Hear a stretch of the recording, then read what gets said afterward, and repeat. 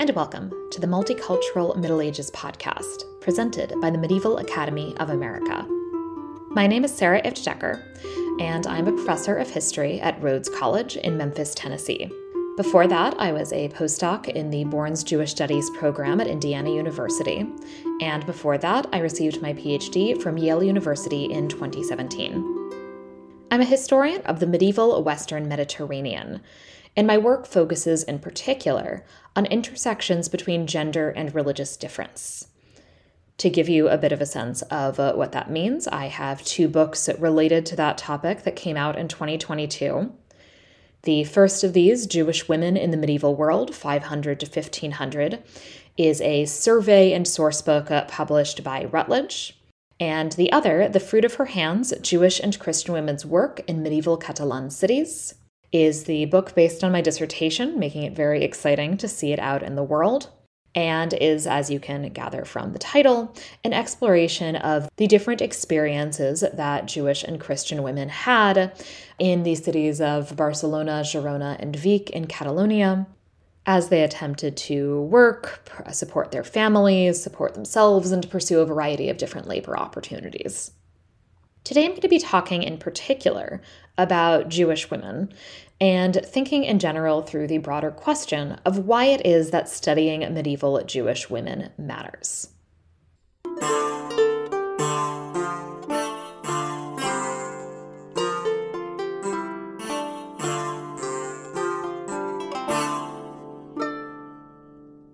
So already when describing my work, I've used the term intersections and said that I work on intersections between gender and religious difference. A crucial framework for my work and for some of the discussions that we're going to be having today is the concept of intersectionality, coined by the scholar Kimberly Crenshaw in 1989, as a way of addressing the distinct experiences of Black women in the United States, so as opposed to white women or as opposed to Black men. Essentially, the idea behind the concept of intersectionality is that factors like race, class, gender, sexual orientation intersect to shape people's lived experiences, and as well that marginalization, oppression, and exclusion are experienced differently depending on these intersecting categories of identity. And a key part of this is that the categories intersect, so not that your experiences are just added on top of one another, but that you would have a fundamentally different experience based on how these different categories of identity intersect with one another. One of the major goals of my work is to apply this framework to Jewish women in the medieval world, who, as I will explain shortly, experienced marginalization both as women and as Jews. And it is a contention of mine that Jewish women, in accordance with this framework of intersectionality, had fundamentally different experiences both from male members of the Jewish community and from women who belonged to the Christian or Muslim ruling faiths. This is a major reason why I argue studying medieval Jewish women matters, that we can better understand both Jewish history and women's history, and I think ultimately medieval history in general, if we consider the distinct lived experiences of Jewish women as part of this overall story.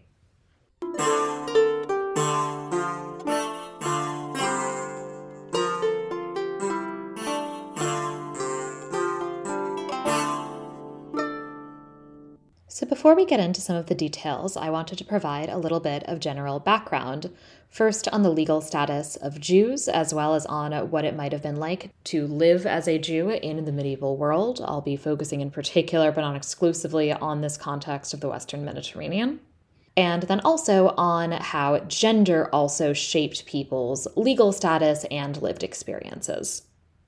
So first of all, it's important to be aware when we're talking about the medieval past that there is no such concept as equal status under the law, and that religious identity is a really important category that is used to legally differentiate between people. When we are looking at legislation from the Middle Ages, we see that Jews who are always a religious minority are always going to be treated differently and have a really different status from members of the ruling faith, so either Christianity or Islam, depending on which particular polity that we're talking about. The legislation that we see is designed both to differentiate and to subordinate. So legislation includes things like requiring Jews to wear a particular kind of clothing or a distinctive badge or other marking.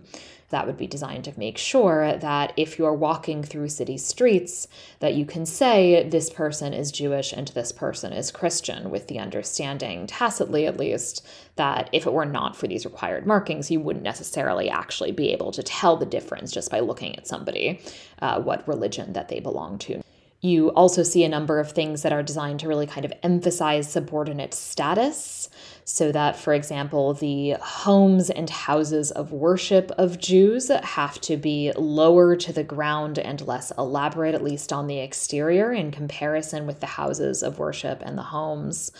of people who belong to the ruling faith. You also see legislation that is designed to prevent Jews from having any kind of formal legal authority over members of the ruling faith, so that, for example, Jews can't hold political positions that might give them authority over Christians or over Muslims. That Jews also would not be allowed to own Christian slaves, for example, in a place that's under Christian rule, or even potentially hire Christian servants. There's, of course, an additional conversation about the relationship between legislation versus lived reality. The reality is almost always going to be more complicated when we're actually talking about questions of enforcement. But it is still significant that we have this legal system in place that defines Jews as being both legally distinct and as legally subordinate to whoever the ruling faith is. And this, of course, is also true of the experience of Christians living under Muslim rule and of Muslims living under Christian rule. One of the other things is, as well, that I'm interested in when I'm thinking about the lived experiences of medieval Jewish communities and of the people who belong to those communities is that on an everyday level, Jews are not necessarily experiencing the really dramatic moments of persecution that we associate perhaps with the medieval past. So that often when people think about medieval Jewish history, they might think about horrific moments like, for example, the massacres in the context of the Crusades in the Rhineland in 1096. Or we might think about, say, the expulsion from the Iberian Peninsula of the Jews in 1492. These are rare enough that the vast majority of Jews would go through their entire lives without experiencing anything quite so horrific as that. But that I think it's really helpful to think about the lived experience of Jews from the perspective of what we might call microaggressions, that there are a wide variety of everyday slights, some intentional, some unintentional, it doesn't necessarily matter which, and ways in which Jews are constantly reminded of the fact that they are different and subordinate. And these would both be things, as I said, that are intentional, that are part of the legal system, and that people are making sure is enforced and pressed upon their Jewish neighbors, but also smaller things as well, in terms of essentially how people might interact with you, being aware that you might be a member of this religious minority. So in other words, that when we're thinking about lived experiences of Jews, it's worth thinking about what it might be like to be asked to behave in certain ways, that you're supposed to bow if you see a Christian religious procession, for example. You are supposed to be quieter in both Christian and Muslim countries, that you're supposed to avoid making too much noise when you're praying. You are also supposed to, in a number of contexts, to wear certain clothing. And that the point of this clothing, again, would be that people can recognize you on the street. How do those people then treat you differently? To what extent are you constantly thinking about as well, if you have an interaction which is perhaps a bit unpleasant with somebody, and then are going over that in your mind, is that because they recognized me as being a Jew that they chose to treat me in this particular way? Gender also functions as the basis for a distinct legal status in pretty much every different medieval legal system, at least if we're talking certainly about Europe and the Middle East. Men and women, we typically don't necessarily have that much overt acknowledgement of people who might not fall easily into those categories, but that men and women have a distinct status in terms of things like property ownership, in terms of things like inheritance, in terms of things like expectation for work and whether you might be able to belong to a guild. that gender shapes all of these things and that gender therefore functions to construct one's legal experience. Gender also, unsurprisingly, affects the way that you might be perceived by the people around you. If you are a woman, whether you are a queen or a member of the nobility, whether you are a merchant, whether you're selling fish at the market, or whether you're a seamstress, that you might be treated differently from men who hold similar positions, essentially, that you're going to be treated differently from men of your own status. The last piece of background I wanted to mention is that when I say that gender functions as a basis for a distinct legal status in most legal systems, I'm also including in that the legal system of Jewish law, or halakha. When we're talking about medieval Jewish communities, one of the other aspects of the distinct legal status of Jews is that, and again, this is true in both Christian and Muslim contexts, Jews have the right of self-governance. So essentially what this means is that when we're talking about internal affairs within the Jewish community, that they get to govern themselves in accordance with Jewish law. People today often think about Jewish law as something that governs essentially religious practice and ritual. But Jewish law is in fact a much wider legal system. That Jewish law also includes a very wide array of civil and criminal law. And so medieval Jewish communities then have this right to govern themselves in accordance with Jewish law, in accordance with halakha, in generally things that are internal, so matters that are between Jews. Civil law pretty much always falls into this category. So for example, things like marriage, things like business dealings that are internal to the Jewish community. These would be things that pretty much any Jewish community could expect that they would receive the privilege to govern themselves in accordance with Jewish law. In some places, Jewish communities even have the right of criminal jurisdiction in cases that only involve Jews. Jewish law, therefore, has a really significant effect on Jewish women as at an everyday level. And this is another aspect, of course, of the ways in which Jewish women have experiences that are really fundamentally distinct from both the experiences of Christian or Muslim women and the experiences of Jewish men. That a major piece of this is the fact that halakha, that Jewish law, treats women very, very differently from a religious perspective, from a social perspective, that they are treated very, very differently from Jewish men, but that also that we can see ways in which the status that women have under halakha is not necessarily the same as the legal status that Christian or Muslim women might have under whatever the kind of local legal system is.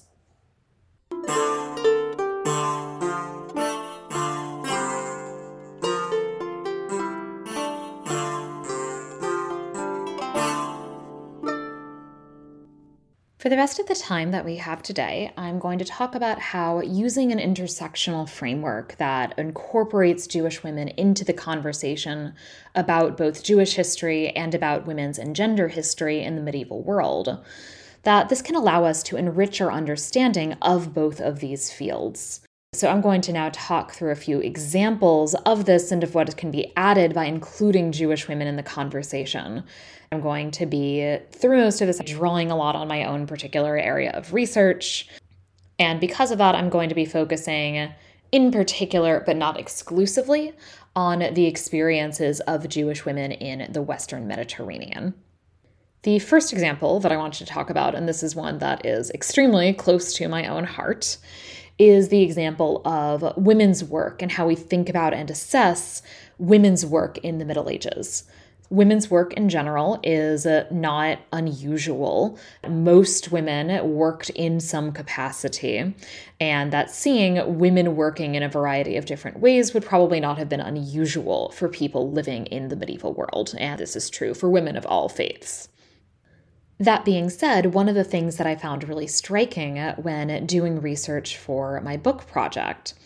was that Jewish and Christian women's work looks really different in the sources that we have. The sources that I worked with mostly for this project are notarial registers. The notaries are both legal professionals and public officials,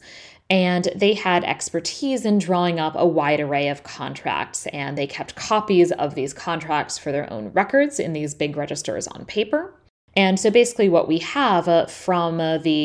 I looked in particular at the 13th and 14th centuries, but this is true for later centuries as well.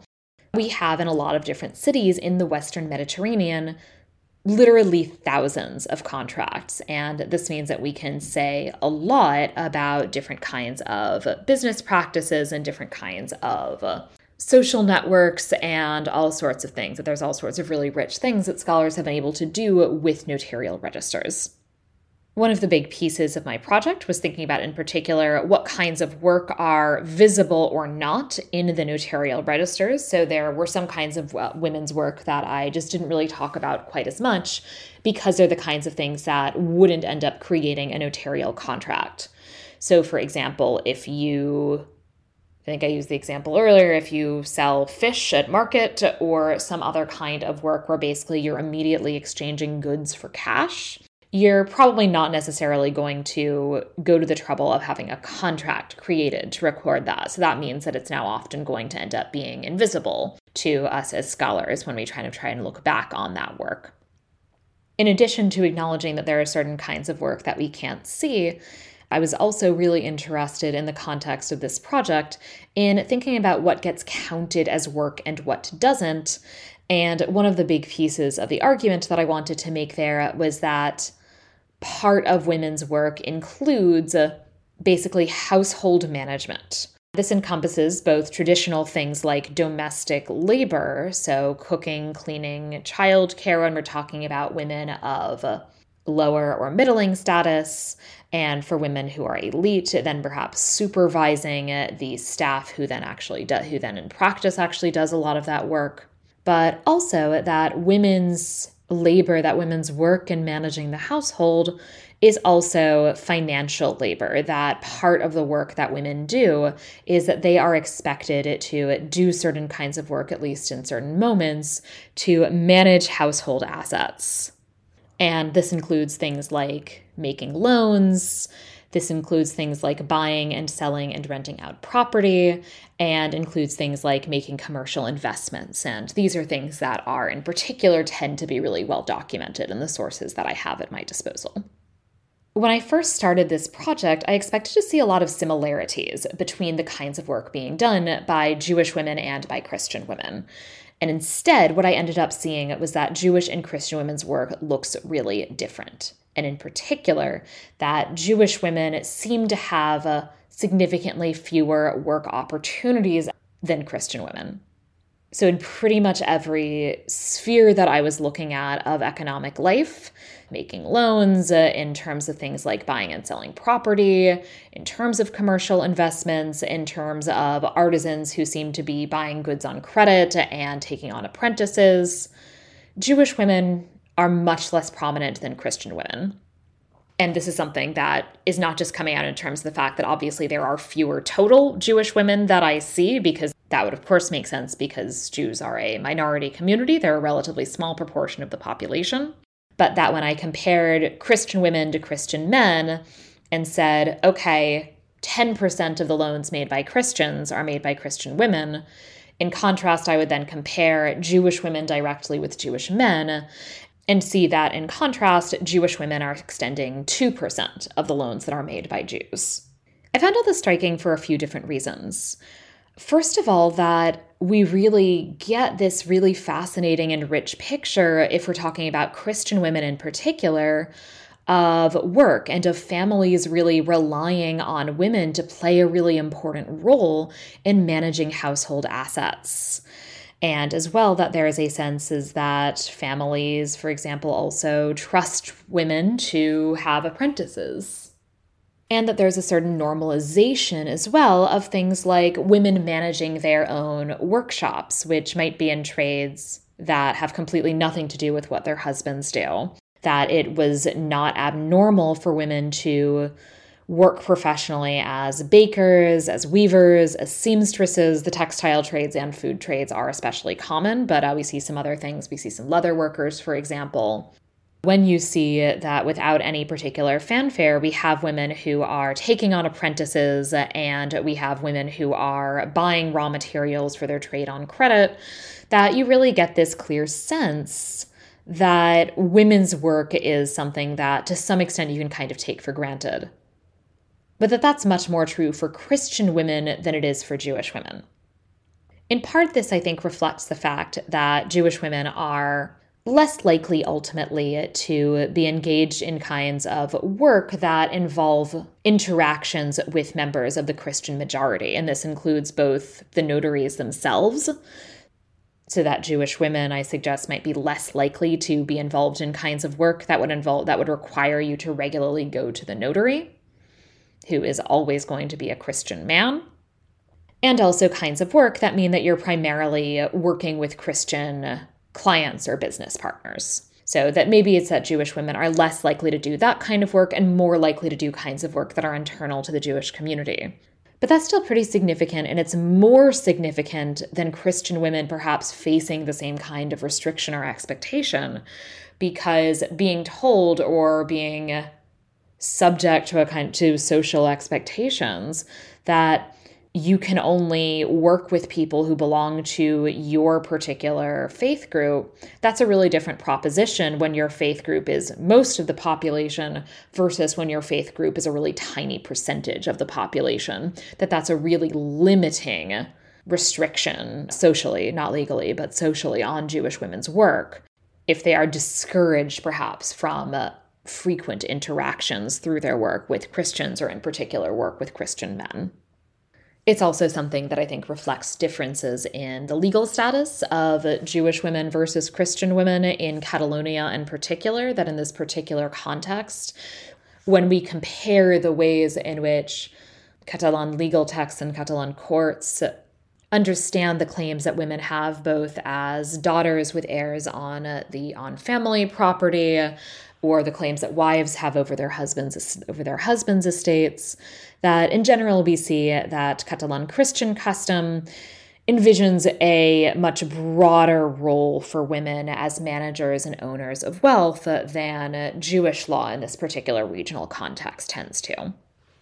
The fact that Jewish and Christian women's work looks really different is something that I find very significant, in that it means that we need to be really careful about making assumptions about the idea that this is what women's work looked like, or this is what women's work is. That not only are there really obvious ways that people have been aware of for a long time about how women's work looks really different depending on your socioeconomic status, that it's also something that in terms of the documentation I was finding that looks really different for Jewish women versus Christian women, so that we kind of see these categories intersecting. And this includes things as well, I will say that, when we're kind of talking about things like managing workshops, that Christian women we see all the time taking on apprentices. We see Christian women who clearly have their own workshop and are buying independently goods on credit or receiving commercial loans. That Jewish women, I have no examples of them actually taking on apprentices, and I don't have any records of Jewish girls who are working as apprentices. And I also don't have any documentation of Jewish women who appear to have a workshop independently as opposed to with their husband. So that is also a kind of really striking distinction. In terms of thinking also as well about our ideas about what constitutes Jewish work, but that also really gets complicated when you think about Jewish women together with both Christian women and Jewish men, and think about the different lived experiences of people who belong to these different groups. Credit or money lending is often thought about as this kind of quintessential form of Jewish work. That is an understanding that is very kind of deeply rooted in a lot of stereotypes, a lot of which are about links in the Christian imagination between Jews and money, rather than about the reality of Jewish economic life, that we know in the Mediterranean in particular, that Jews are doing a lot of different things, that we see Jews involved in the buying and selling of real estate. We see Jews who work in the silk industry and the coral cutting industry. We also know that there were Jewish farmers. We know that there are Jews who are poor, Jewish moneylending is often something that gets talked about frequently, both because of these stereotypes, but also because Jewish moneylending tends to be really well documented. So going back to the question of the notaries and why you would decide to go to a notary, one big reason why you would decide to go to a notary is if you lend somebody money and you want proof that you have lent them money in the hopes that they will eventually pay you back. So that means that loans in general tend to be, I would say, probably over-documented relative to their importance as a form of economic life for everybody in the notarial documentation, but especially for Jews, because Jews are actually legally required to register loans with Christian notaries. But when we turn to Jewish women, we see that in terms of the actual public act of lending, of being the primary person listed on a loan, Jewish women are, in most of the examples I looked at, only extending about 2% of total loans. And that, I think, is something that should be a really important part of us thinking about how we reassess what we define as Jewish work, that we already have known that Jewish work included a lot of things in addition to money lending. But I think it's important to think about how, at least in this particular region, how Jewish money lending is something that, in addition to probably being practiced mostly by wealthier Jews rather than by Jews who are lower down on the socioeconomic scale, that it's also something that's practiced almost exclusively by Jewish men. And that therefore Jewish women's work versus Jewish men's work can potentially mean really different things. Jewish women's work also, relatedly, tends to be less visible. Bringing Jewish women into the conversation also allows us to think really differently about the racialization of Jews, about the ways in which Christians in particular, increasingly as we look at in the 13th and 14th centuries, seem to conceptualize Jews as being not just religiously different, but as some kind of racial and ethnic other, and as they seem to develop an idea that Jewishness isn't something that can be washed away by baptism. As some scholars have noted, so in thinking about the work of Sarah Lipton in particular, we see developing over the course of, as I said, in particular, the 13th and 14th centuries, a lot of visual ways in which Jews are defined as being different and are identified as Jews in Christian art. This includes that Jews are often presented as wearing these pointed hats, despite there not being a lot of evidence that this is something that Jews actually wore. Not only Jewish men are bearded, but that virtually all Jewish men are bearded. Increasingly, we see both hooked noses and slightly darker skin also being used to differentiate Jews from Christians in visual images. These are all really striking elements in the depiction of Jewish men, but Jewish women, in contrast, are rarely physically differentiated either by physical features or by clothing in Christian art, that they tend to be indistinguishable from Christian women, and you can only tell the difference. You can only tell that they're supposed to be Jews based on context. You only really see exceptions to this starting in about the late 15th century, where you start to see more physical differentiation in depictions of Jewish women. Relatedly, and as well, when we think about a lot of the extremely hostile stories that Christians told themselves about Jews, accusations of ritual murder, the false claims that Jews murdered Christian children, including the blood libel that they would then use the blood of these Christian children to make matzah. Thinking about the claim as well of host desecration, that Jews were accused of stealing a consecrated host, so something that had then become the body of Christ, and stabbing it.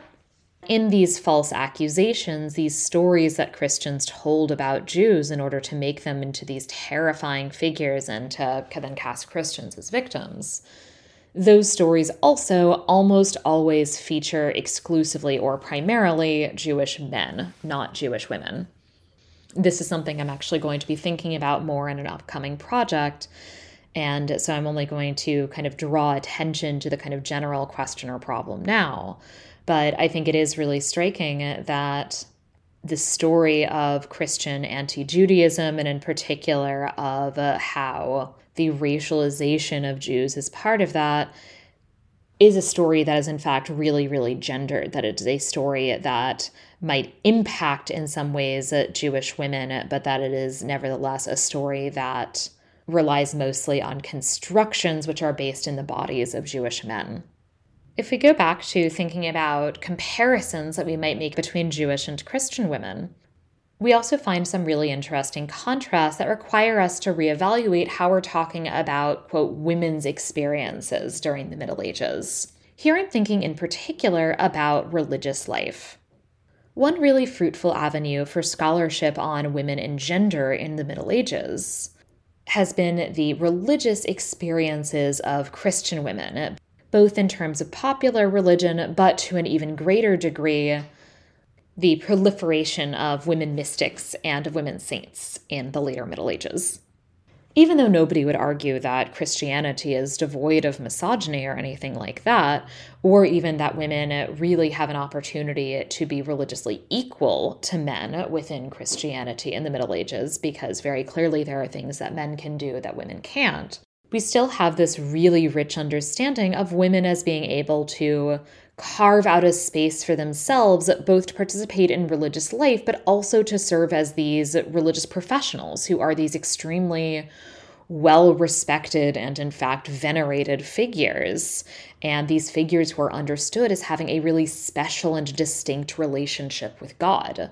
In contrast, at least according to the sources that survive, while we do have some insight into Jewish women's piety and into ways in which Jewish women develop their own traditions of popular religion, these being traditions that are shaped both by halakha, by Jewish law, but also traditions that are shaped by interactions with people of other faiths, and in particular, perhaps with women of other faiths, as Elisabeth Baumgarten has argued for Northern Europe.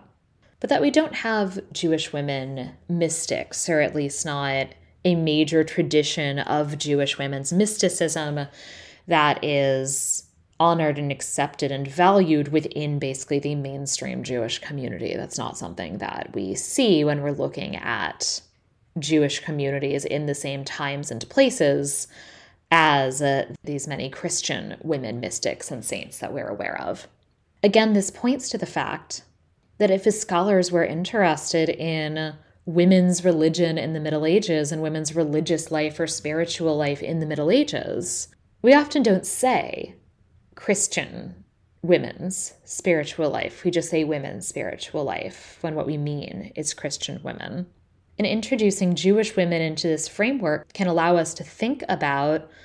what women's spirituality was in more complicated ways, and can allow us to think really perhaps specifically about what might explain why it is that even though both Christianity and Judaism are religious traditions that have their fair share of misogyny, why it is that Christianity allowed this space for women, whereas Judaism really did not. The final example that I wanted to bring into the conversation today is the question of how we assess more broadly the good and bad moments for Jews. And it's something that you often see in Jewish history, that certain moments are identified as being a golden age for the Jews, or even as we've kind of moved away from that terminology, as being kind of better or worse periods for the Jewish community, as being periods of greater security, that if we include the experience of Jewish women,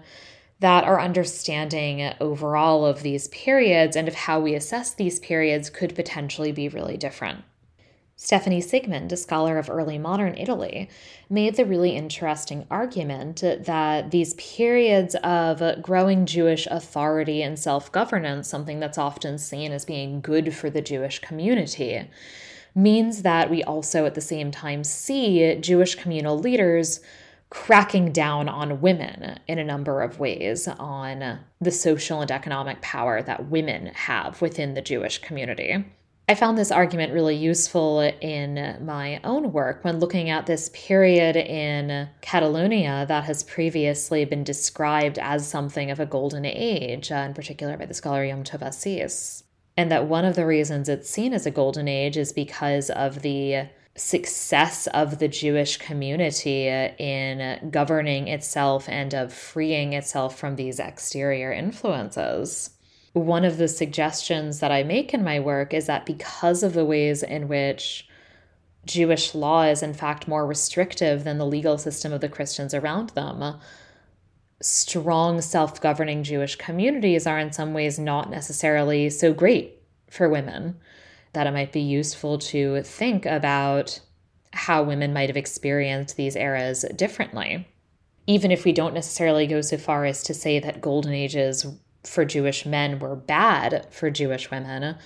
we can still question the extent to which Jewish women actually can take advantage of the supposed benefits of golden ages. So, for example, if we turn instead to the most famous, quote, Jewish golden age in the Iberian Peninsula, that we still often have presented a relatively rosy picture of the social integration of Jews in Muslim-ruled Al-Andalus, that the only clear beneficiaries of that integration are elite Jewish men, that it's an integration that we see in the form generally of participation in high culture, of shared traditions of poetry and philosophy. And so how can we assess this period differently if we instead think about Jewish women who are not participating in these traditions in the way that men are?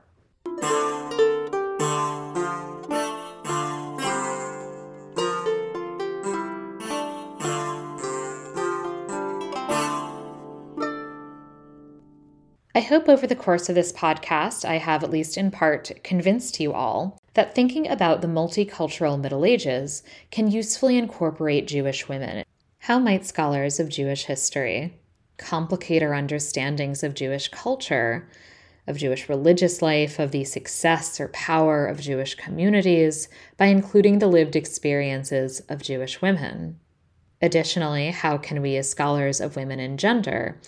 how can our overall understanding of the lived experience of women in the Middle Ages be complicated and nuanced by thinking about the distinct lived experiences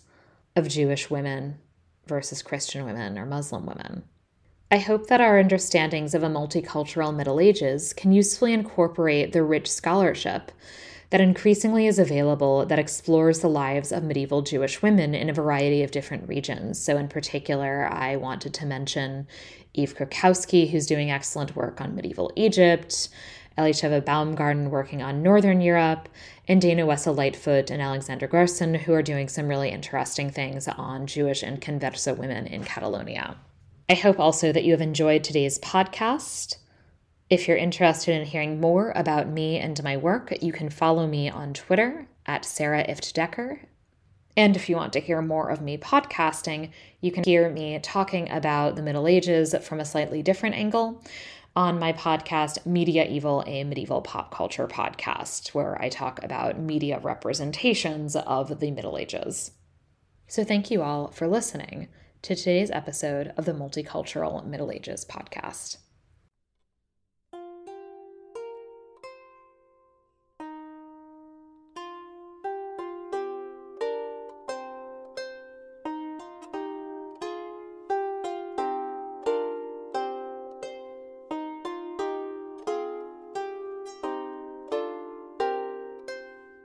This has been an episode of the Multicultural Middle Ages, an anthology-style podcast series brought to you by the Graduate Student Committee of the Medieval Academy of America. Season 2 was produced by Will Beatty, Jonathan Correa Reyes, Reed O'Mara, and Logan Quigley. Music is by Anna O'Connell.